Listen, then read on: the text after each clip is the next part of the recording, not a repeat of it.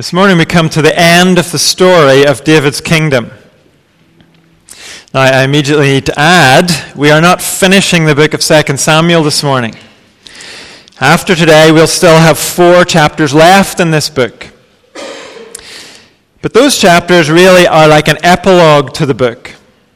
Our passage this morning ends the account of David's rise, fall, and restoration. That's how one writer has described it. In the first 10 chapters, we saw David's rise.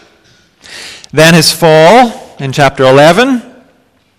And the following chapters showed the outworking of that as David's family fell apart. But then chapter 19 showed the beginning of his restoration. Israel chose to bring back their king. And this morning, chapter 20 completes the picture of David's restoration. If you have a Bible, it would be helpful to turn there. In the church Bible, it's page 326, and in the large print, 502. Last week, we left the Israelites having a big argument on a riverbank. The men of Judah from the south of Israel were arguing with the men from the north. The northerners are referred to as the men of Israel, which is slightly confusing for us. But as we pick up in chapter 20, that's what we need to keep in mind. The men of Judah are the southern Israelites. The men of Israel are the northern Israelites. We're rejoining them right in the middle of this argument on the bank of the Jordan River. And we're going to read all of chapter 20. Now a troublemaker named Sheba, son of Bichri, a Benjamite, happened to be there.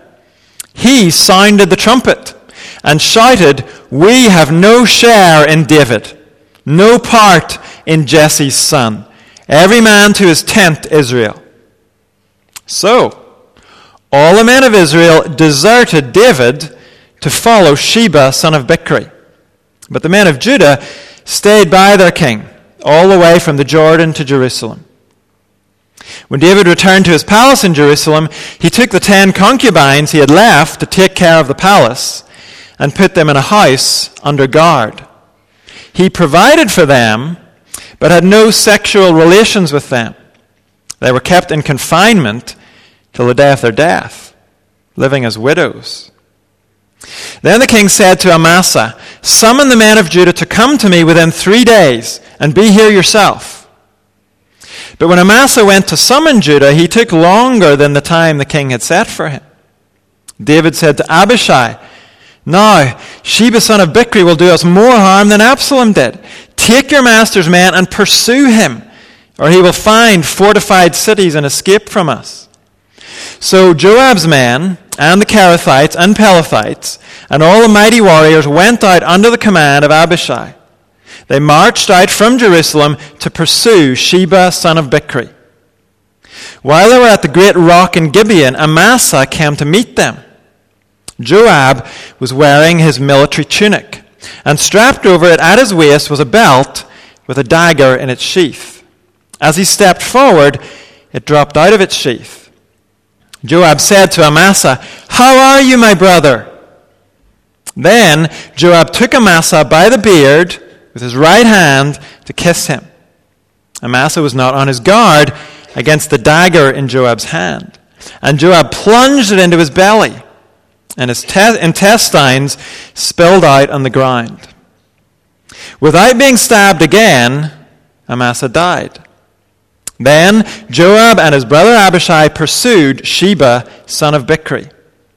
One of Joab's men stood beside Amasa and said, "Whoever favors Joab and whoever is for David, let him follow Joab." Amasa lay wallowing in his blood in the middle of the road. And the man saw that all the troops came to a halt there. When he realized that everyone who came up to Amasa stopped, he dragged him from the road into a field and threw a garment over him. After Amasa had been removed from the road, everyone went on with Joab to pursue Sheba, son of Bichri. Sheba passed through all the tribes of Israel to Abel-Beth-Maachah and through the entire region of the Bichrites, who gathered together and followed him. All the troops with Joab came and besieged Sheba in Abel Beth Makkah. They built a siege ramp up to the city, and it stood against the outer fortifications. While they were battering the wall to bring it down, a wise woman called from the city, "Listen, listen, tell Joab to come here so that I can speak to him." He went towards her, and she asked, "Are you Joab?" "I am," he answered. She said, "Listen to what your servant has to say." "I'm listening," he said. She continued, "Long ago they used to say, 'Get your answer at Abel,' and that settled it. We are the peaceful and faithful in Israel. You are trying to destroy a city that is a mother in Israel. Why do you want to swallow up the Lord's inheritance?" "Far be it from me," Joab replied. "Far be it from me to swallow up or destroy. That is not the case. A man named Sheba, son of Bichri, from the hill country of Ephraim, has lifted up his hand against the king, against David. Hand over this one man, and I'll withdraw from the city." The woman said to Joab, "His head will be thrown to you from the wall." Then the woman went to all the people with her wise advice, and they cut off the head of Sheba, son of Bichri, and threw it to Joab. So he sounded the trumpet, and his men dispersed from the city, each returning to his home. And Joab went back to the king in Jerusalem. Joab was over Israel's entire army. Benaiah, son of Jehoiada, was over the Kerethites and Pelethites. Adoniram was in charge of forced labor. Jehoshaphat, son of Ahihud, was recorder. Sheva was secretary. Zadok and Abiathar were priests. And Ira the Jairite was David's priest. This is God's word. And what a mess it lays out for us. What are we to make of this? Where do we start with this? Well, as we've read this book, we've had one main principle to help us. This book is about the kingdom of God. The kingdom of David foreshadows the kingdom of God's ultimate king, Jesus Christ. That's not my idea. That is how the New Testament leads us to understand David's kingdom. What Jesus brings is the fulfillment of what was sketched out in David's kingdom. When artists want to create something, whether it's a painting or a sculpture, first of all, they produce sketches or models. Those sketches or models prepare for the work that's to come. That's a bit like David's kingdom. It's like a preparatory sketch or model of the kingdom of God. And we need to understand it from that perspective. We need to read it with that understanding. And when we do, we begin to see how it applies to us. These events took place in another time, in another part of the world. But they help us live today in the kingdom of Jesus Christ. One historian has said, "Those who forget the past are doomed to repeat it." And that is true in the kingdom of God as much as anywhere else. The passage we just read gives us a series of kingdom concerns. These are truths we must not forget as we live in God's kingdom today. First of all, we're shown that self-centeredness deepens division. We've seen this chapter opens right in the middle of an argument. The northern Israelites are arguing with the southern Israelites. And the argument is really about nothing. Since Absalom's rebellion, David has been based east of the Jordan River, in the wilderness. But these men, all of them, have answered the call to bring back their king. Thousands of them have come to escort David across the river and back to Jerusalem. That's why they've gathered. But then some silly quarrel starts about who got there first or who heard about it all first. And both sides are being silly. The end of chapter 19 gave us the gist of the argument. The northerners are saying, you southerners are monopolizing the king. And the southerners shout back at them, the king is closely related to us. Now, in reality, David is king of all Israel, north and south. But the men from Judah get all possessive about him, as if they have more of a claim on David than anyone else. Imagine if people who grew up in the church started saying they had more claim on Jesus than people who didn't grow up in church. That would be today's equivalent of this silliness. So the men of Judah have not helped the situation. But then in the middle of this, chapter 20, verse 1 tells us, a troublemaker named Sheba, son of Bichri, a Benjamite, happened to be there. He sounded the trumpet and shouted, we have no share in David, no part in Jesse's son. Every man to his tent, Israel. In other words, Sheba says, come on, northerners. We're not welcome in this kingdom. This is too cliquey. We don't fit in. We're not being made welcome enough. There's nothing here for us. Sheba really is a troublemaker. He makes no effort to diffuse the silly argument. He cranks it up. Instead of challenging the self-centeredness of the men of Judah, Sheba appeals to the self-centeredness of the men of Israel, the northerners. He should have stood up and proclaimed the truth. David is king for all Israel. But Sheba encourages the lie, that he and his fellow northerners don't belong in David's kingdom. Brothers, let's take off. Jesse's son has nothing for us. Can you see how this is a timeless danger? All it needs today is a few people in the church who think they own the church and have a monopoly on Jesus. Then throw in a troublemaker who'll play on that, who'll stir up those who feel left out, and in no time you've got serious division. And it all comes from self-centeredness. The Judahites were self-centered to think David was somehow their king more than anyone else's. And the northerners were self-centered to split the kingdom because of their hurt feelings. What a mess. Let's make sure it never happens to us. If you grew up in the church, thank God for that blessing. But when someone walks in here who knows nothing about church, maybe they sit in your seat, or what you imagine is your seat. Maybe they're noisy in the service.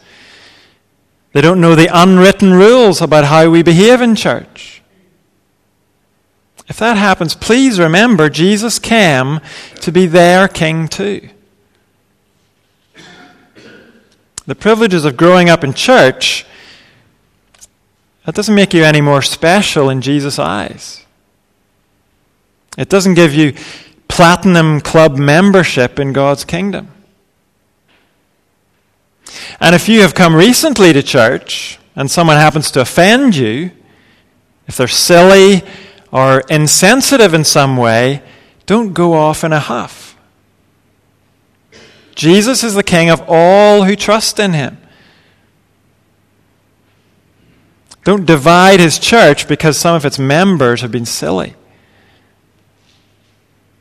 Instead, for the good of the church, go and talk it through with the person who offended you. Not with aggression, not because you want to win an argument.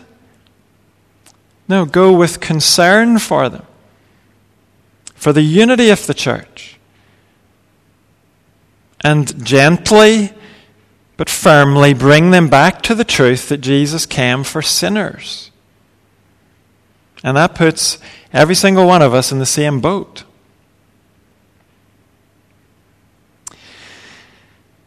Well, that is not what Sheba did. He was a pure troublemaker. And initially, at least, he was a successful troublemaker.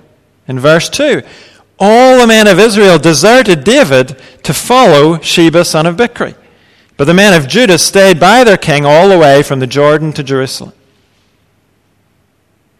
And then, before we find out the rest of that storyline, we get a brief diversion as David arrives back in Jerusalem in verse 3.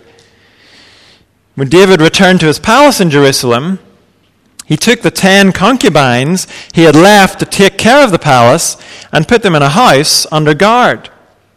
He provided for them, but had no sexual relations with them. They were kept in confinement till the day of their death, living as widows. The background to this goes back to David's sin with Bathsheba. When David repented, he was forgiven. But God said the consequences of that sin would still play out. In fact, God said one who was close to David would sleep with David's wives in broad daylight. Then, in the aftermath of his sin, as David's family disintegrated and Absalom rebelled, David had to leave Jerusalem. And he left behind 10 concubines to take care of the palace. Concubines were like wives, but they didn't have the full status and privileges of wives. And David should never have had them. Right at the beginning of the Bible, at the beginning of the human race, God made his will clear. A man leaves his father and mother and is united to his wife. And they become one flesh. One man, one woman. That's God's will. Of course, people didn't always live that way. They didn't live that way in the nations around Israel. And some Israelites took on the practice of having multiple wives and having concubines. And as we look at that, the way to analyze it is not to say, well, if they did it, it must be okay. No, we need to ask, how did it turn out? And the Bible shows us again and again, it never turned out well. David should not have had more than one wife. He certainly shouldn't have had a harem. But he seemed to think in his early days that's what kings did. So he'd better do it too. In any case, he had these concubines. He left them behind when he fled Jerusalem. And when Absalom arrived, he slept with them publicly. It was a way of giving his father the ultimate insult. Well, now David is back. And commentators believe he has decided now to distance himself from having many wives and concubines, which is a positive thing. But the problem is, he already has them. You can't just turn them out into the street. They're dependent on him. It's likely no one else will have them at this stage. So David arranges to provide for them. That's the sense of them being under guard. They will be protected. No one else is going to treat them the way Absalom treated them. That's positive too. But overall, the outcome is not positive. These ladies are left to a sad existence for the rest of their lives. David is learning that sin makes messes that don't always go away.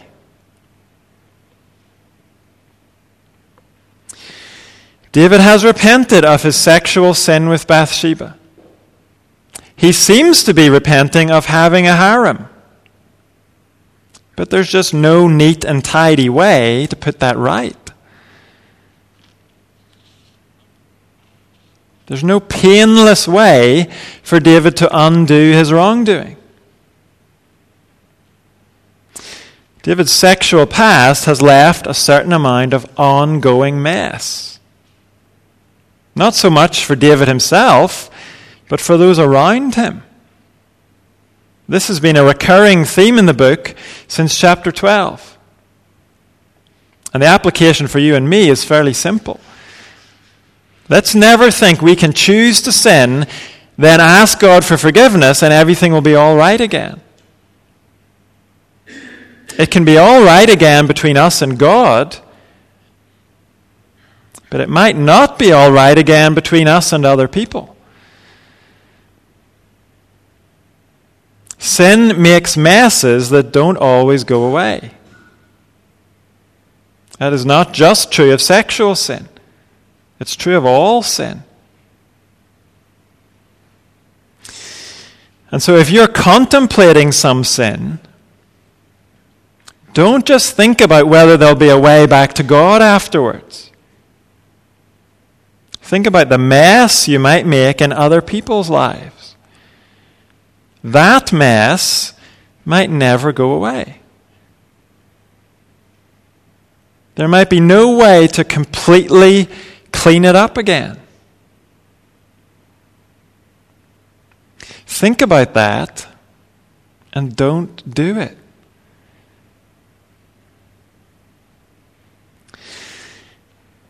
The writer of 2 Samuel left the account of Sheba's rebellion to tell us about these ladies. Their sadness needed to be mentioned. It needed to be recorded for us. But now the writer returns to the Sheba situation. And we find that rebellion can dress up as loyalty. When David encouraged the Israelites to welcome him back as king, he made a move to show his goodwill. We saw it last week. He promoted Amasa to be commander of his whole army. Amasa had been commander of Absalom's army. But David wanted to show he wasn't going to storm back into Israel and start settling old scores. So it was a good idea. But there was a difficulty with it. The difficulty was David's army already had a commander. And not just any commander. Joab is one of the most dangerous men in the whole Bible. He's a man you don't want to cross. Ask Absalom about that. And further back, ask Abner. Neither of those men lived long after Joab took a dislike to them. Joab is deadly. He's also supremely confident. He's always sure what needs to be done. And anyone who disagrees with him clearly doesn't know what they're talking about. So you and I don't need to be Einstein to figure out what Joab thinks of this recent demotion he's just had. This is not going to end well for Amasa. But remember, the pressing problem for David is Sheba. He started a rebellion, and David knows he needs to move fast. He can't allow Sheba time to gather up support in Israel. So he tells Amasa, you have 3 days to gather the army for me. We can't wait any longer than that. But the text tells us when the 3 days are up, Amasa hasn't come back. That's not a big surprise. David promoted him as a goodwill gesture, not because Amasa was any use at all as a commander. And so David says to Abishai, Joab's brother, you chase after Sheba with the men you've got. It turns out those men include Joab. He's been demoted, but he's still commanding a division of the army. So they set off, and when Amasa finally shows up to join the army, Joab greets him with his right hand. In Israel, the right hand was the weapon hand. So when Joab extends his empty right hand to Amasa, he's showing he comes in peace. In fact, the Hebrew word he uses is shalom, my brother. But as he holds up his right hand, David takes a dagger in his left hand. He grabs Amasa's beard so Amasa can't get away. And it's all over for Amasa. Before he even knows what's going on, his guts are spilling on the ground. And Joab is off up the road after Sheba. And let's remember, Sheba is the enemy. And Sheba stands much less of a chance against Joab than he would have against Amasa. So, this is good, right? It's good for Israel. No doubt that's what Joab would say. I might be brutal. I might leave a trail of blood everywhere I go, but the kingdom needs me. I get things done. I get results. Maybe that's how Joab would like to portray things, but the reality is this is rebellion from Joab. Joab always presents himself as a man of the kingdom, a man for the king. But Joab will not submit to the king. He will never allow his own authority to be challenged by the king. So it's all good when the king's will matches what Joab wants to do. But whenever the king's will clashes with Joab's will, then Joab will do what Joab wants to do.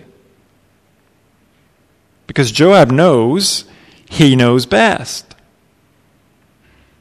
Joab's final authority is whatever his own heart tells him.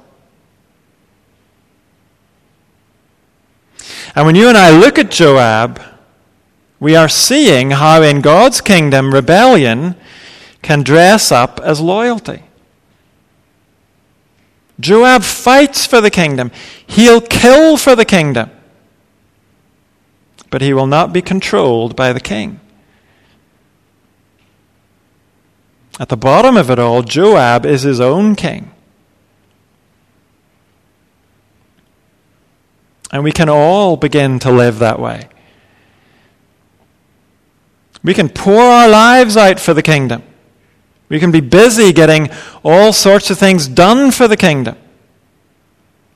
It is possible to be like that, busy for the kingdom, and yet be disregarding the king's will, living in defiance of his will.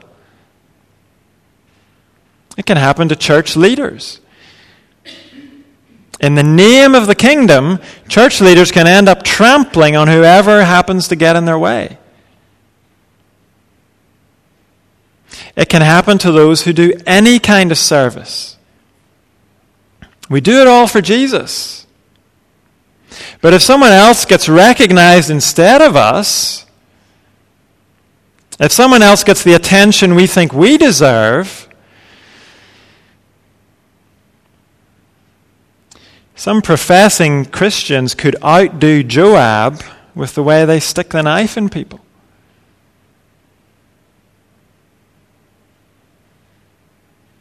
And what if Jesus' word conflicts with the way we want to live? What if Jesus says, walk this way, live this way? But our hearts are saying, I want to walk this way and live this way. Who wins the argument? Whose will prevails in our life? Whose word has final authority in our life?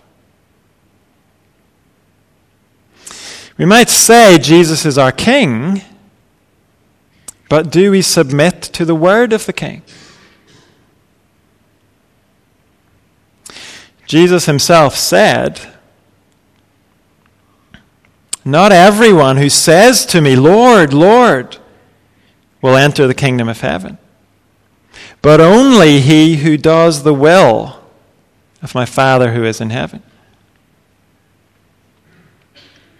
If we profess to be members of God's kingdom, our main concern must be doing the will of the king.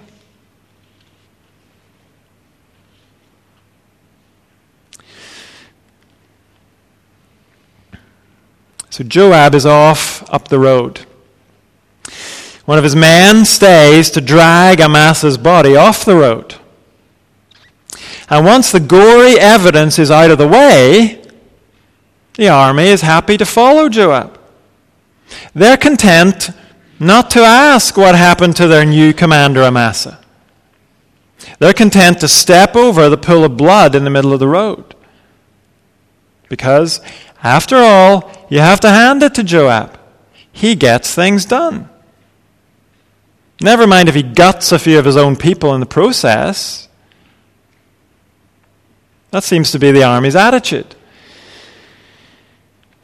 And unfortunately, it can be the attitude of the church as well sometimes. We can be tempted to overlook someone's ungodliness if they seem to be getting good results. But when the New Testament talks about leaders in the church, it focuses on godly character.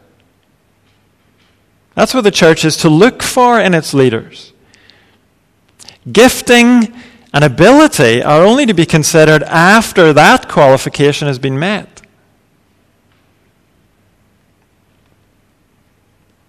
When we forget that, when we make charisma and drive all that we're concerned about, then we're asking for trouble.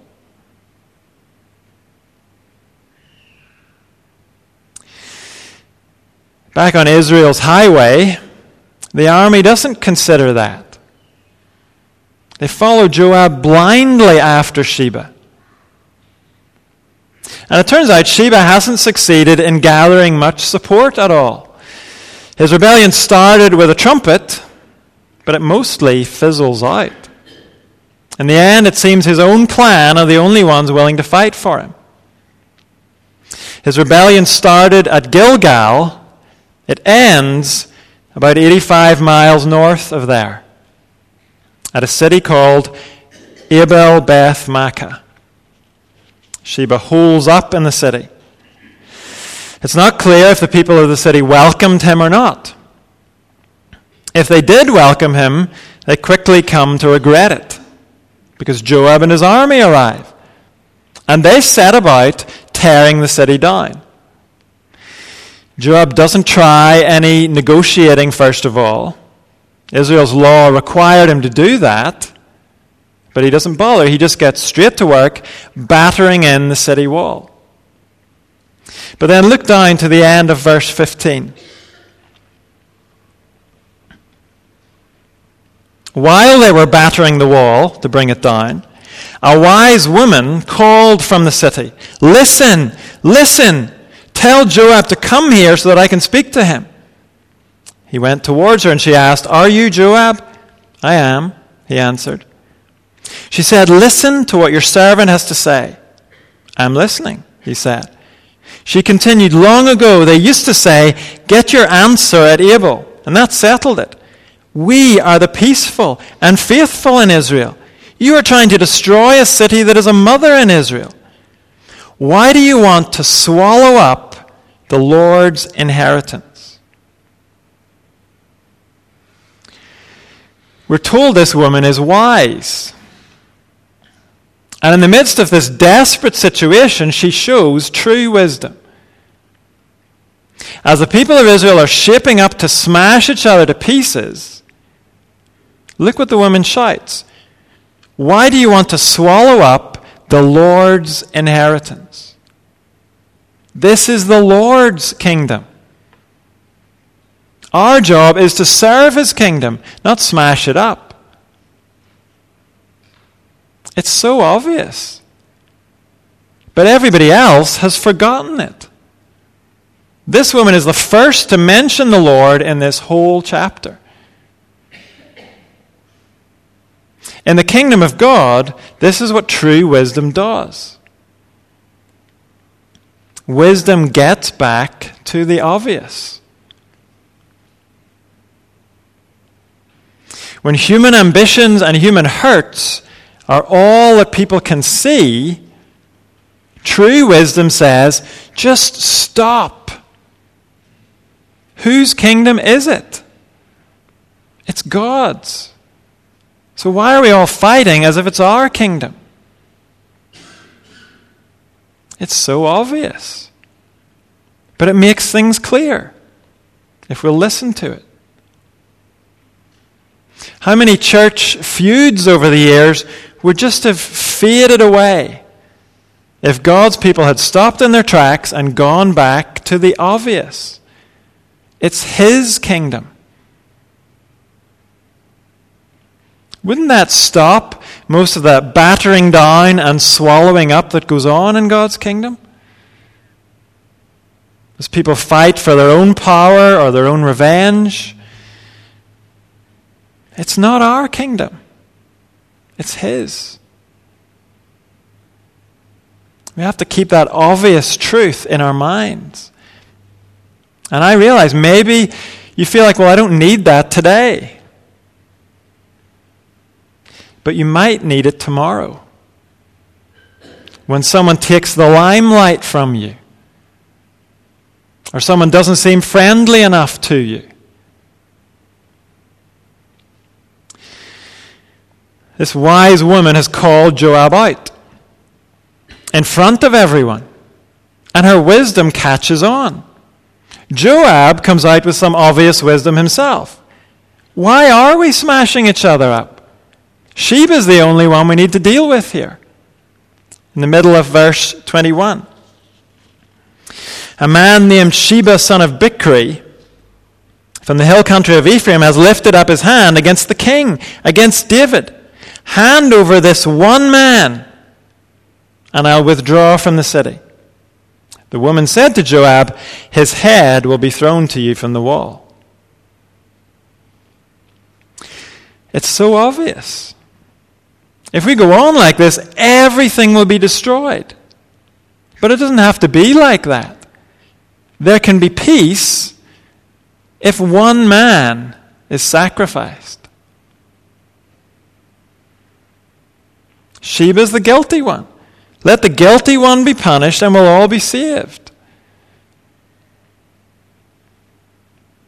The people outside the city like that idea. The people inside the city like it too.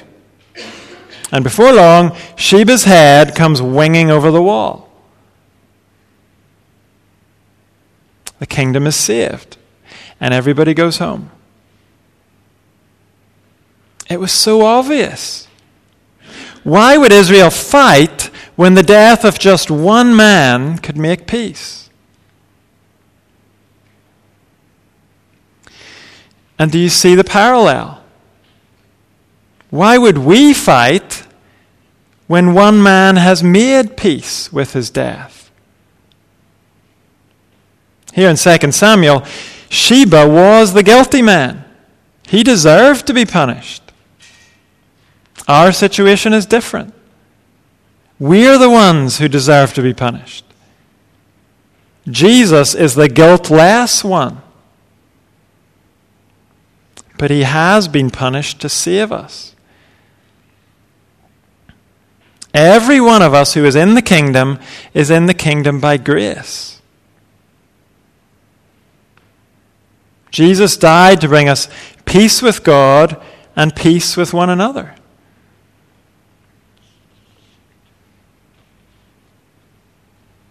Why would we struggle and fight with each other? Jesus died to bring us peace. It's so obvious, but we forget it so easily.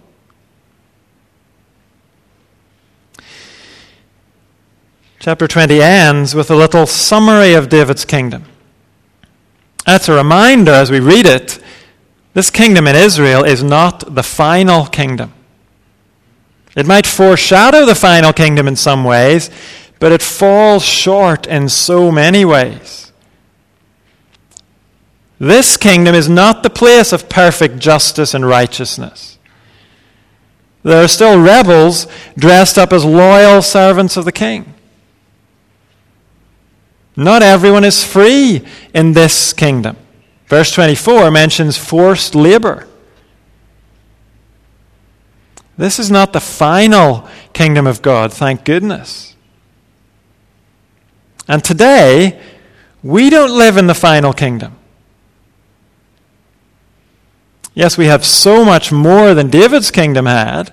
We have God's Holy Spirit with us. But the good things we have are still only a down payment of what's to come. The last book of the Bible points us forward to a day when the kingdom of the world has become the kingdom of our Lord and of his Messiah, and he will reign forever and ever. It's so obvious. As God's people, we have so much today. But when you run into things that are not as they should be, when you experience hurt from people who call themselves God's people, when you see sinful messes in the church that don't seem to get cleaned up properly, when you and I are confronted with imperfections in the kingdom, then we are wise to remember the obvious. This is not the final kingdom. Again, the New Testament tells us our citizenship is in heaven, and we eagerly await a Savior from there, the Lord Jesus Christ.